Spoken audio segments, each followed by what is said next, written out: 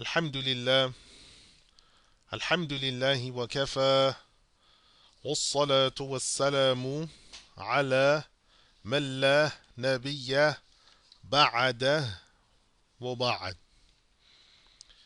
Alhamdulillah,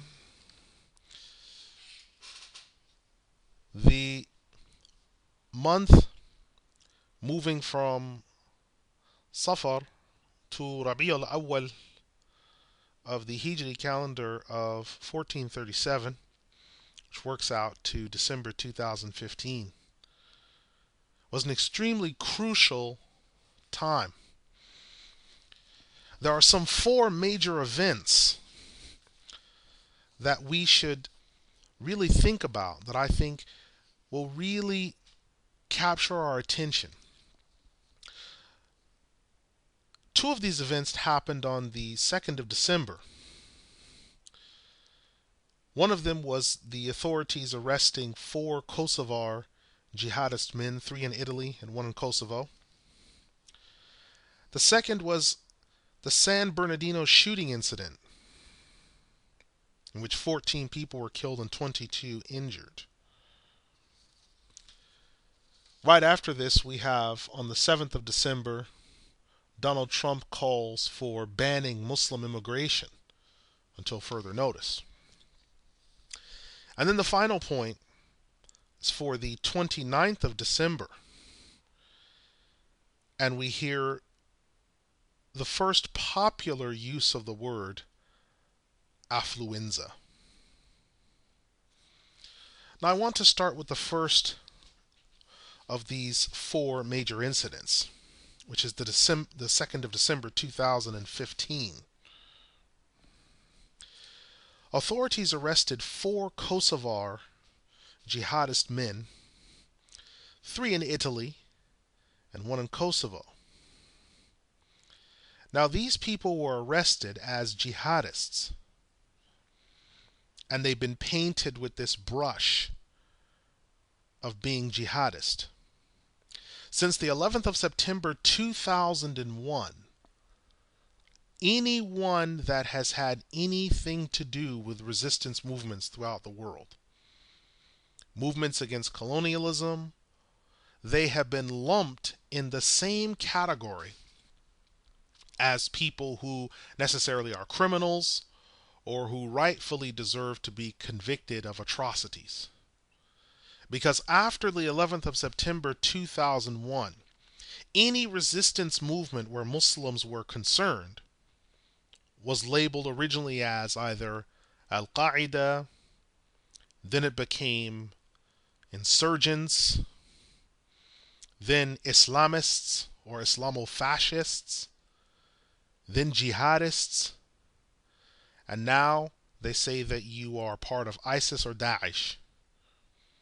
Now what this has done, what effect this has had, is Muslims who are minorities or in majority Muslim countries who have valid grievances are now all being painted with the same brush, the same 11th of September 2001 brush. They're all being painted with this brush. And the problem with this is it completely does not distinguish between Muslims who are rightly standing up and demanding their rights. It doesn't distinguish between those Muslims and Muslims who might be transgressing and violating the revealed law. Muslims who rightly might be fighting for the sake of a valid cause because they're being killed or invaded or colonized, versus Muslims who are using these causes as a reason to commit violence on others without right. No distinction is being made. And I'll give you an example. I'll give you 5 such cases. And I think this will help us to understand what's going on.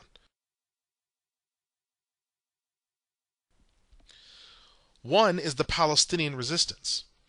People after the 11th of September 2001 started lumping the Palestinians in, especially the Netanyahu government. They started saying, and Israeli governments that would help him after this point, they started saying that the situation that they were looking at is that the Palestinians are the exact same type of threat as that which was unveiled upon the United States on the 11th of September 2001. Now let's look at this. The Palestinians that are resisting do they have a goal of transforming the entire world into a structured state in the same capacity as Al-Qaeda or later Daesh? No. Their goals are very simple. That they desire, some of them, either a return to the 1948 or 1967 borders or some type of complete withdrawal. Because the Palestinian liberation movements that are out there, whether they are Christian or Muslim, all have Palestine in their name because it was a strip of land that was taken. And because that strip of land was taken from them and they were pushed off into reservation or concentration camp type circumstances, they therefore want those grievances redressed. So they have nothing in common with Al-Qaeda on that level. They're not insurgents. They're not insurgents because they're not a guerrilla group. It's their country. They can't be a guerrilla force when it's their country. What enemy has flown them in? They're not from Jordan. They're not from Egypt. They're not from Lebanon. They're not from Syria. They are the people that are from that country. And they are fighting against a mobilized, well-trained, sophisticated enemy that did actually invade. If someone's last name is Putsky or Polanski or Warshawski, they are not from a Middle Eastern people. Are they Islamists? Well, that depends on the type of language that's being used. Islamists could mean that the groups there that are Muslim, because we need to remember that 52% of Palestinians are Christian. They are Orthodox Christian. Now, those that are Muslim, there is an Islamic bent to some of them. But some of them that are fighting as resistance groups are fighting on behalf of the Palestinian cause, and they happen to be Muslim, so they're not using that necessarily as a cause. And they're not looking to establish some type of overarching world government, an overarching world Palestinian government. That's not what they're seeking. So it's a complete conflation to sort of draw this parallel between Palestinian organizations and then say, well, this is just the same thing as Daesh, which they're completely unrelated. The next is, are they jihadist? Well, no, because if you'll notice, you've not heard of anyone from Al-Aqsa Martyrs Brigade. You've not heard of anyone from Black September. You've not heard from anyone from Hamas or Al-Majma' al-Islami. You've not heard of any of them invading Paris, invading New York, invading Washington, D.C. or Los Angeles. Why? Because their sole purpose and goal of why they were created was to recover the Palestinian territories. So they don't have an idea of sort of exporting some type of global combat. Their issues have all been based, if you look at the history of the PLO, if you look at the history of Al-Fatah, if you look at the history of Hamas and these organizations, what do we all see? They have the same thing in common. They're all based in Palestinian territories, the West Bank or Gaza. Why? Because that's what the central issue is. And are they as ISIS or Daesh? Can we say the Palestinian resistance groups are like ISIS or Daesh? No. Because ISIS and Daesh attempted to get a foothold in Gaza as well as the West Bank. And what's going on? There is an active fight between both groups. Why? Because the Palestinian resistance sees itself as something regional. And they want nothing to do with things that are going to actually pollute and muddy those waters. Daesh or ISIS is a different issue altogether. So we have to stop conflating between what's happening between Palestinians and Israelis and somehow linking this with Daesh. It's complete foolishness. Let us now look at the Chechen resistance. This is a second example. Now, the Chechens, are they like Al Qaeda? No, because the Chechens have not demanded for other governments to submit to them, or that they're looking to set up a Chechen sultana throughout the world until the whole world is governed under one Chechen state. They've not done this. Are they insurgents? Well, no, they're not insurgents because, again, they were invaded by the Russian Empire for hundreds of years, and they never wanted to culturally identify as Russians. There was a time where they were taxed for having beards and for wearing distinctive Islamic headdress, and they still fought through those taxes and fought against them.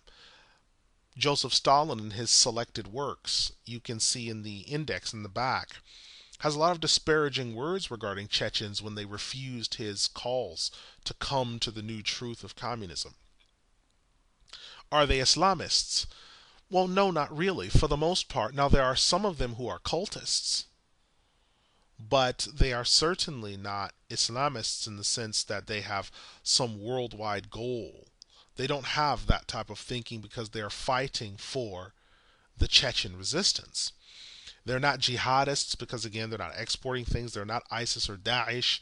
All of their targets have been Russian targets. You have found them on Russian soil fighting against Russian people. You've not found Chechens identifying with the Chechen resistance on the way to bombing a nightclub in Los Angeles. They've not done this. So the Chechen resistance is not connected to Daesh or Al Qaeda. It's not connected. Then we have to look at the Moro resistance in the Philippines. The Muslims in the Philippines have been fighting since the Portuguese arrived because the Portuguese killed a large number of Muslims who had come over as traders and because of missionary work had converted the vast majority of the Philippine Islands to Islam. When the people from Holland had come and the Portuguese had come and the Spanish had come, they started by killing Muslims, and eventually the island was converted into a majority Roman Catholic structure. So the arguments that are going on between the Moro resistance and the Roman Catholic majority government go back 200 to 300 years. Even the name of these islands, Philippines, is named after some sort of Catholic monarch. So it's nothing to do with anything to do with Al Qaeda. The Moro resistance can't be found in the streets of Boston or Chicago.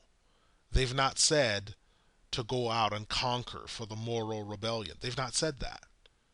Their goals are basic, they're local, and being oppressed as Muslims, they want their grievances redressed.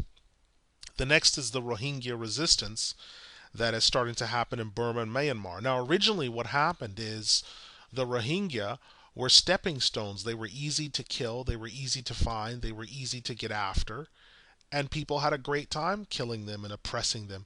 But then when they started to offer armed resistance, now they're Al Qaeda. Well, the Rohingya are primarily artisans. They're primarily artisans, people that work as skilled and in skilled trades and things such as this. They're not born warriors, but they were put in that situation. So they're not Al Qaeda because they don't have those type of goals. They're not insurgents. They're not Islamists. They're not jihadists, and they're not ISIS or Daesh. Their goals are local. Then we have Afghanistan and the non-Taliban, non-Al Qaeda factions and non-Northern Alliance factions. The fighting in Afghanistan, we have to understand. Afghanistan is one of the few groups of people that has not invaded or colonized other people around it or involved other people in a slave trade. It's one of the few people that has not done this. The issues in Afghanistan are 300 years old.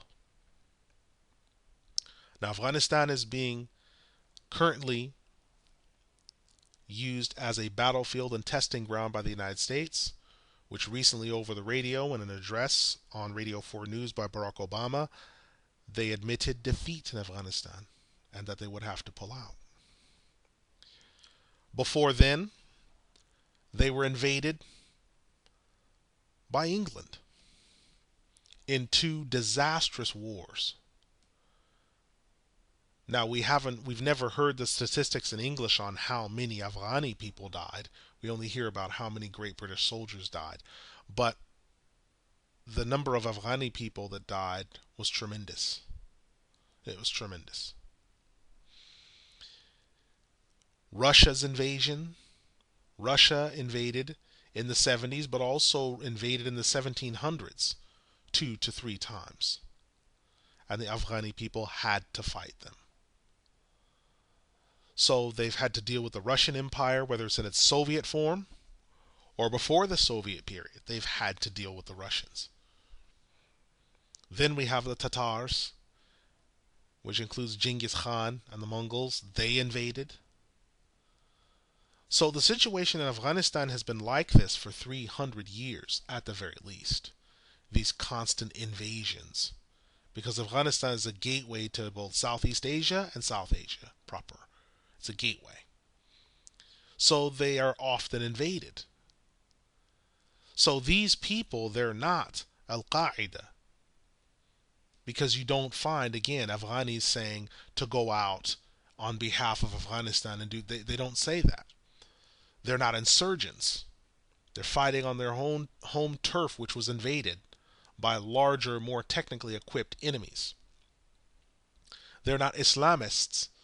They are Muslim, but they're not invading their neighbors because they are considered, if not the poorest country, the second poorest country on the planet. They're not jihadists because they're not exporting anything, and they're not like ISIS or Daesh. In fact, they're fighting against Daesh, and they're fighting very valiantly. So this is what's going on currently. These groups, these valid resistance groups, have nothing to do with Daesh or Al-Qaeda or being insurgents or jihadists. And we have to modify our attitude as Muslims to not allow what's going on in the news to shape our thinking, because it's a wrong way to look at things. We have to understand that what's happening are these people taking the ayat in the Quran where Allah said permission has been granted to those who are being oppressed to fight back and defend themselves. Permission's actually been given to the Muslims to defend themselves in circumstances where they might otherwise be completely wiped out or suffer oppression that could lead them away from the faith. So they have every right to defend themselves, and they are completely different to what's going on with Daesh. And we have to recognize that fact. And people who aren't Muslim as well, we have an obligation to make sure they understand that as well. Because they've only seen Muslims on television, and they see rockets flaring and Muslims fighting, and they don't understand some of the more nuanced dynamics, that not every Muslim that's fighting is necessarily in the wrong. Now, whether they accept that or not when you tell them is a different issue, but the point is you have to try to get that point across to them, because it is a reality. I mean, a really good book on this topic, especially for the Afghanistan situation, is the book. It's called Between Marx and Muhammad. And it just shows how Afghanistan has been ravaged and how Central Asia is coming out of the communist deep freeze that the Soviet bloc imposed on it, is now finding its Islamic self. And everyone is acting as if they're terrified when they were the ones that invaded. Kazakhstan never invaded the Soviet Empire, but the Soviet Empire invaded them and took them over. Now, the second thing that occurred on the 2nd of December 2015 was a series of shootings. But we'll focus on one, and the most severe was the San Bernardino shooters. Now, 14 people were killed and 22 were injured when Sayyid Farouk, 28, and his wife, Tashfeen Malik, 29, opened fire. Opened fire. Some 76 rifle rounds were fired by the perpetrators. They wound up being killed, but only after 380 rounds were emptied from the guns of 23 officers. Sayyid Farouk and Tashfeen Malik left behind their daughter, orphaned, and with unanswered questions. Sayyid Farouk attended a local masjid, the Dar al-Ulum al-Islamiyya, which is a Deoband affiliate on the west coast of the United States. Tashfeen Malik had attended the Dar al-Huda, Deoband / Ahli Hadith institution, which was founded by Fatma Hashmi, who had had problems in the past with authorities as well as people in her own country of Pakistan because of her Deoband Ahli Hadith opinions.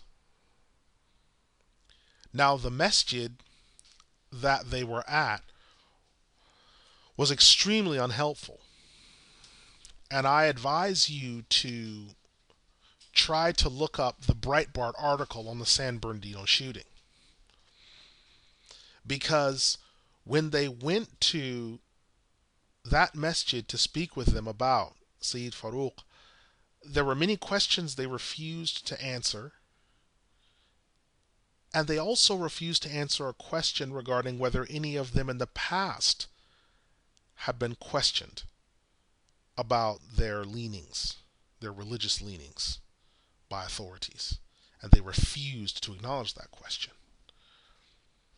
Now, this needs to be something for the future that the Deoband and Ahli Hadith need to reform, not just their theology, but they need to reform their thinking.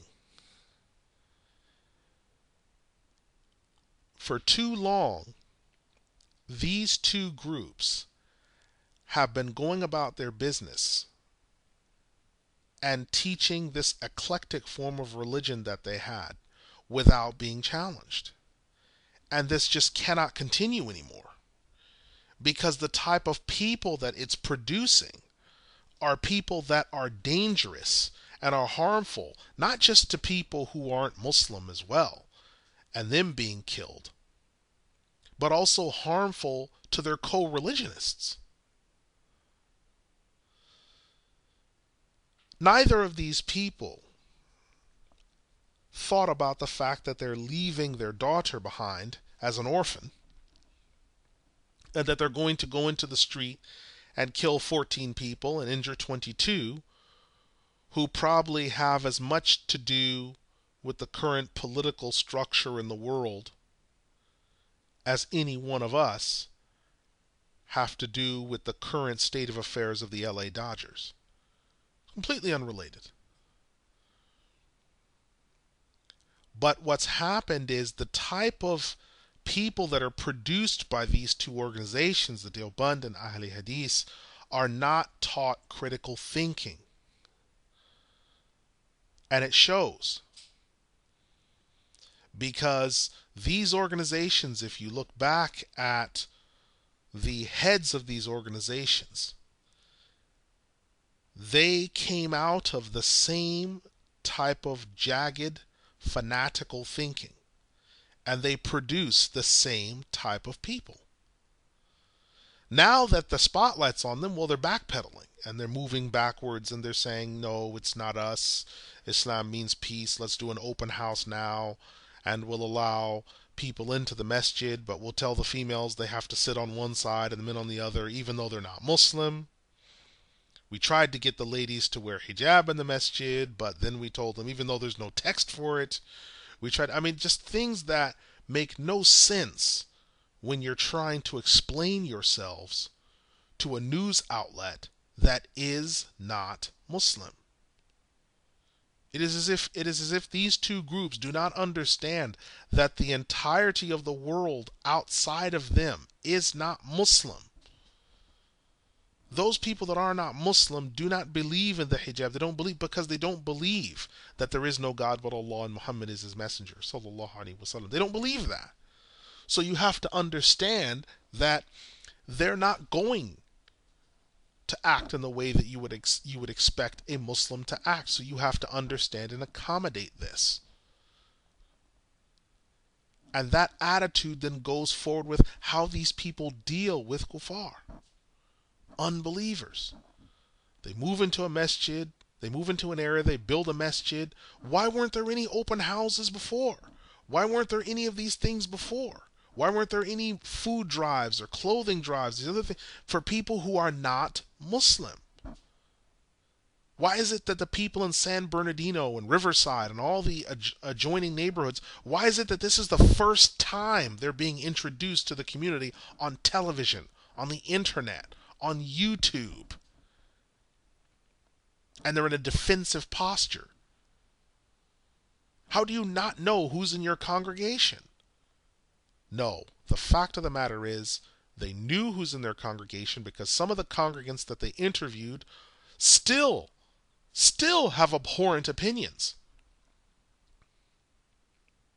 So it's not that these are a couple of apples from the bunch. No, these are a few apples that fell off the tree, but they're still the same fruit.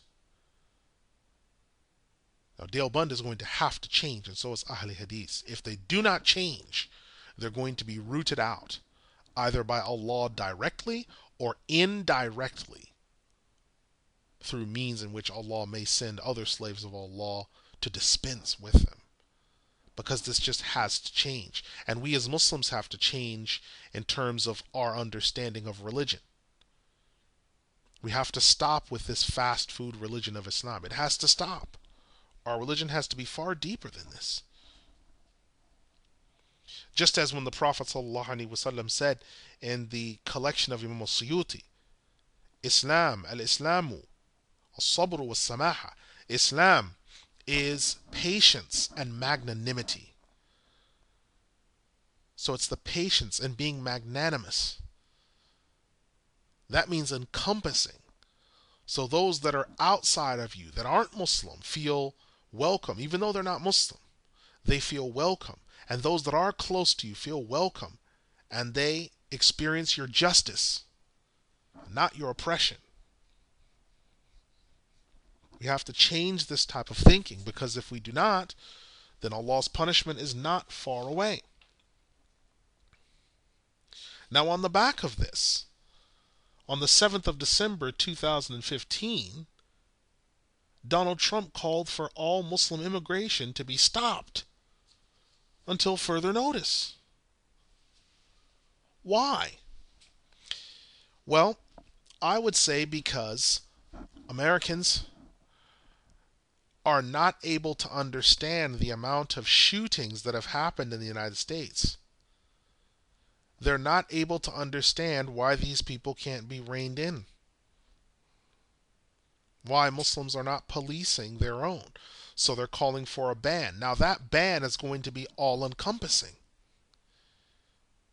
And what that's going to do is it's going to restrict Muslims as a whole. Now, if you are a Muslim that is a businessman, that might want to travel back and forth to the U.S., that could be stopped.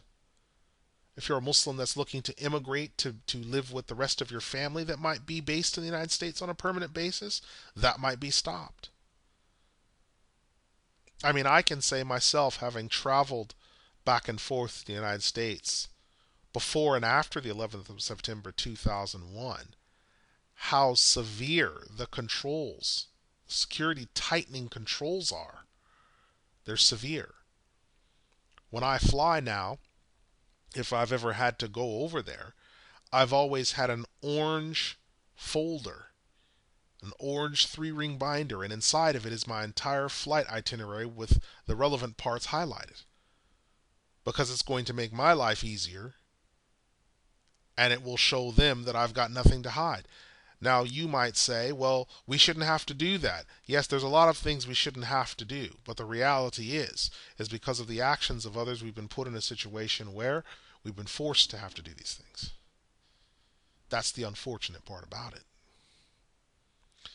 It goes back to an incident we have in the Sirah, where after signing the Treaty of Al-Hudaybiyah, Abu Basir, one of the companions, he started a very strong insurrection in Mecca where he was being held prisoner by the Quraysh. And he killed some of them. And he came to the Prophet ﷺ and told him, do not worry, Messenger of Allah. You owe me nothing with regards to protection. I did it of my own accord. And he said, you nearly started a war where the treaty could have been broken. And Abu Basir was sent back to them. Now, these events today and those are not the same, but the point that I'm making is how one Muslim can cause a massive ripple, a massive negative ripple, that the rest of the Muslims have to clean up and fix. Because Abu Basir's mistake did have to be cleaned up by the Prophet ﷺ and the rest of the Muslims. And it's the same thing with this. We will suffer the same situation for what other slaves of Allah are doing. And it's going to increase. So Muslims who may not have anything to do with what happened, Muslims who may have an entirely different set of circumstances that they are under, are now suffering. In the same way that slaves of Allah that are witnessing on the television or on radio or online the rape and the unrest that is occurring upon the arrival of migrants from the Middle East to Europe. These people would identify themselves as Muslim, and because of that, anyone who is Muslim is also suffering the same fate. They're being painted with the same brush, just like in the example I gave before in resistance movements. The only way to change this type of dynamic is to have a very articulate and focused dialogue, and to also have information in the form of multimedia information, whether recorded, videotaped, online, drives, written data, books. The only way to counteract this is to counteract it in the same way that it's coming forward, which is through all the means of multimedia. We have to do the same thing. Now, on the 29th of December, 2015, there was a young man by the name of Ethan Couch. He violated his probation and killed 4 people while driving under the influence of alcohol in Texas, and wound up being taken into custody in Mexico.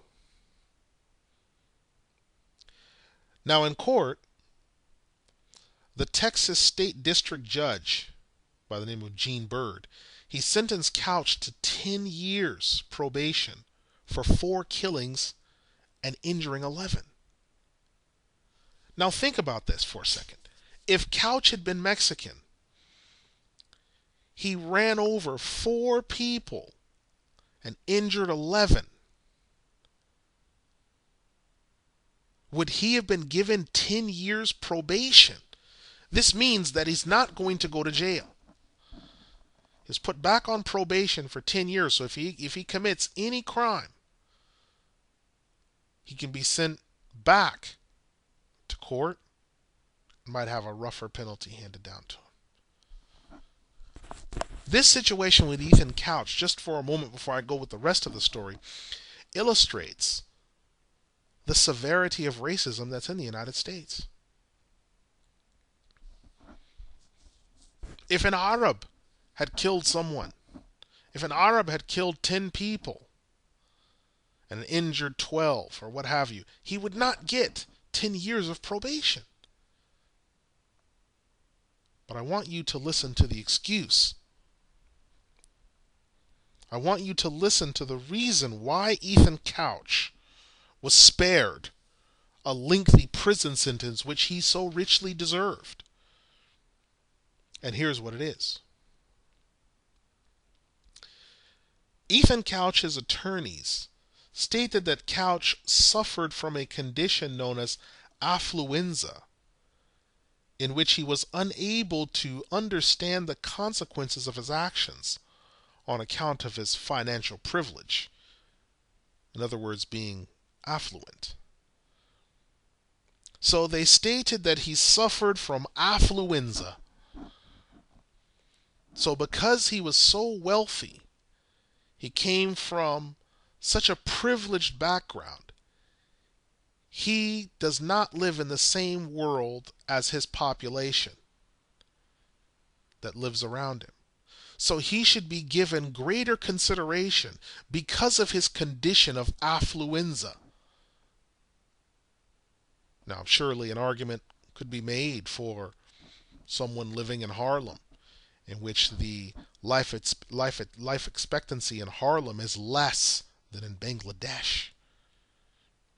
Surely an argument could be made for povertism, where he is so poor he resorted to selling drugs and criminality in order to do whatever was possible to try to emerge from the ghettos in Harlem. So therefore he should be given 10 years probation and put on an apprenticeship program for carpentry. No, unfortunately that does not happen. Now I have two things to say about Ethan Couch, and the second might surprise you. The first is, again, the situation of racism in the United States, that the judge and his attorneys, Ethan Couch's attorneys, and those in the press could not recognize that this man needed to be in prison. Someone who killed 4 people under the influence of alcohol while driving. This is vehicular homicide. Even if it's lowered to manslaughter, you still need to do time. And he injured other people as well. He injured some 11 people. But he was given 10 years probation for killing 4 and injuring 11 in a car that is 2 tons in weight. The fact that the legal system failed to understand that this was a dangerous criminal that needed to go behind bars indicates what type of country the United States is. The second thing is part of me actually agrees with the ruling handed down. Wealthy people in the United States, wealthy white people, and by white I mean the American white man, which this term of white came to be popularized and used in the book you can research called The Invention of the White Race. In Volume 2, it explains how the term white came to be used as a class distinction and wealth distinction as well as race. So it's an actual legal term. The American white man, to some extent, really does suffer from affluenza. Because if you read the book The Invention of the White Race, and you read the Willie Lynch letter, whether the Willie Lynch letter is a forgery or not, the fact that someone sat down to write that, if you read about the Tuskegee experiment, if you read A Little Matter of Genocide by Ward Churchill,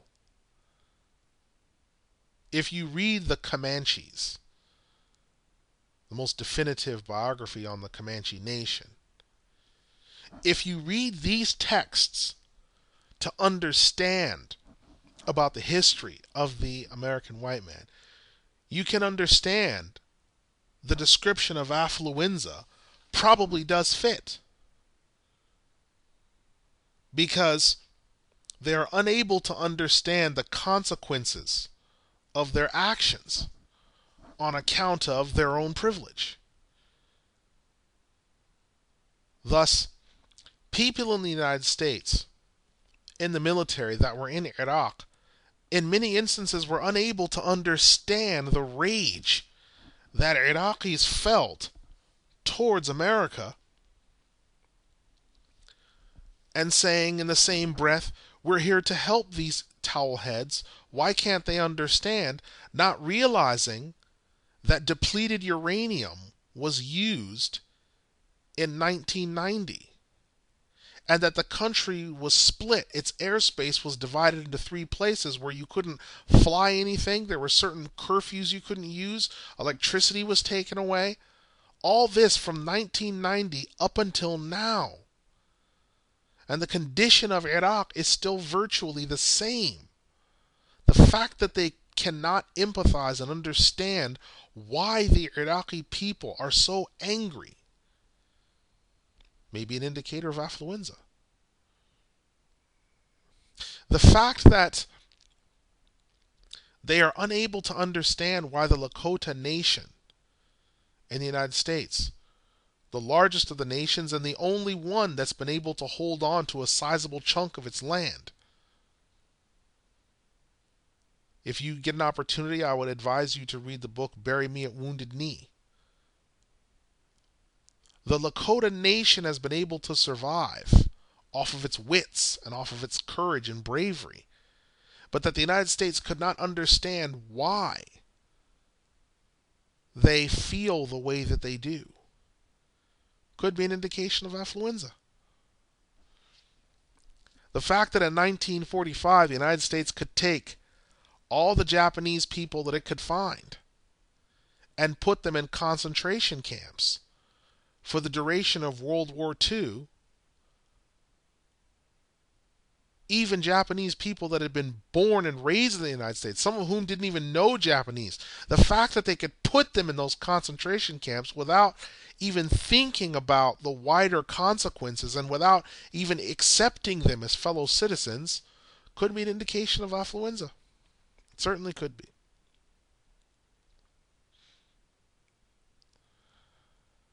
Now, this situation of affluenza is probably true. It is probably a real disease and is probably a real calamity. But here's something else. The fact of it being a disease does not absolve or excuse the sufferer from being a responsible human being. Someone might be an alcoholic, but if you step behind the wheel of a car, and you drive and plow into someone on the street walking home from school or from work or on the way to the library, you do indeed deserve to go to court and to be sentenced to a healthy period of time in jail. Affluenza is the same type of disease. Affluenza does not lift the pen from the head of the doer or sufferer. It does not absolve them or excuse them of reprehensible and despicable behavior. Surely they should receive some type of counseling, but they should also be penalized. What of the world if we were to take this attitude? Then do we then absolve the colonial exploits that have happened that are now happening again in the continent of Africa? The underhanded economic tactics being used against China and Southeast Asia? The brutal treatment of the Germans after World War I and World War II, the First World War, in which they were made to foot the bill for the entire war, although in many instances they didn't start it. World War II, which was really a lead-on from the First World War, because the German people felt that they had to get revenge. Yes, a lot of this is affluenza. And this is not the first time this term has been used. It was used in 1954. And I would advise you to read up on this topic of affluenza, because there may be some truth in this matter. But I do not believe that affluenza should be used as an excuse to absolve perpetrators from their crimes. Rather, it should be used as an exercise in indicating a cautionary tale of what can happen when someone becomes so wealthy, so privileged, that they actually become remote from the people around them. No longer do they see themselves as equal members of the human race, but as the better model and those under them to be facilitators in their fortune, to be pieces on their playing board. And when necessary, they will experiment on them. They will use chemtrails. They will use technologies that might normally poison people.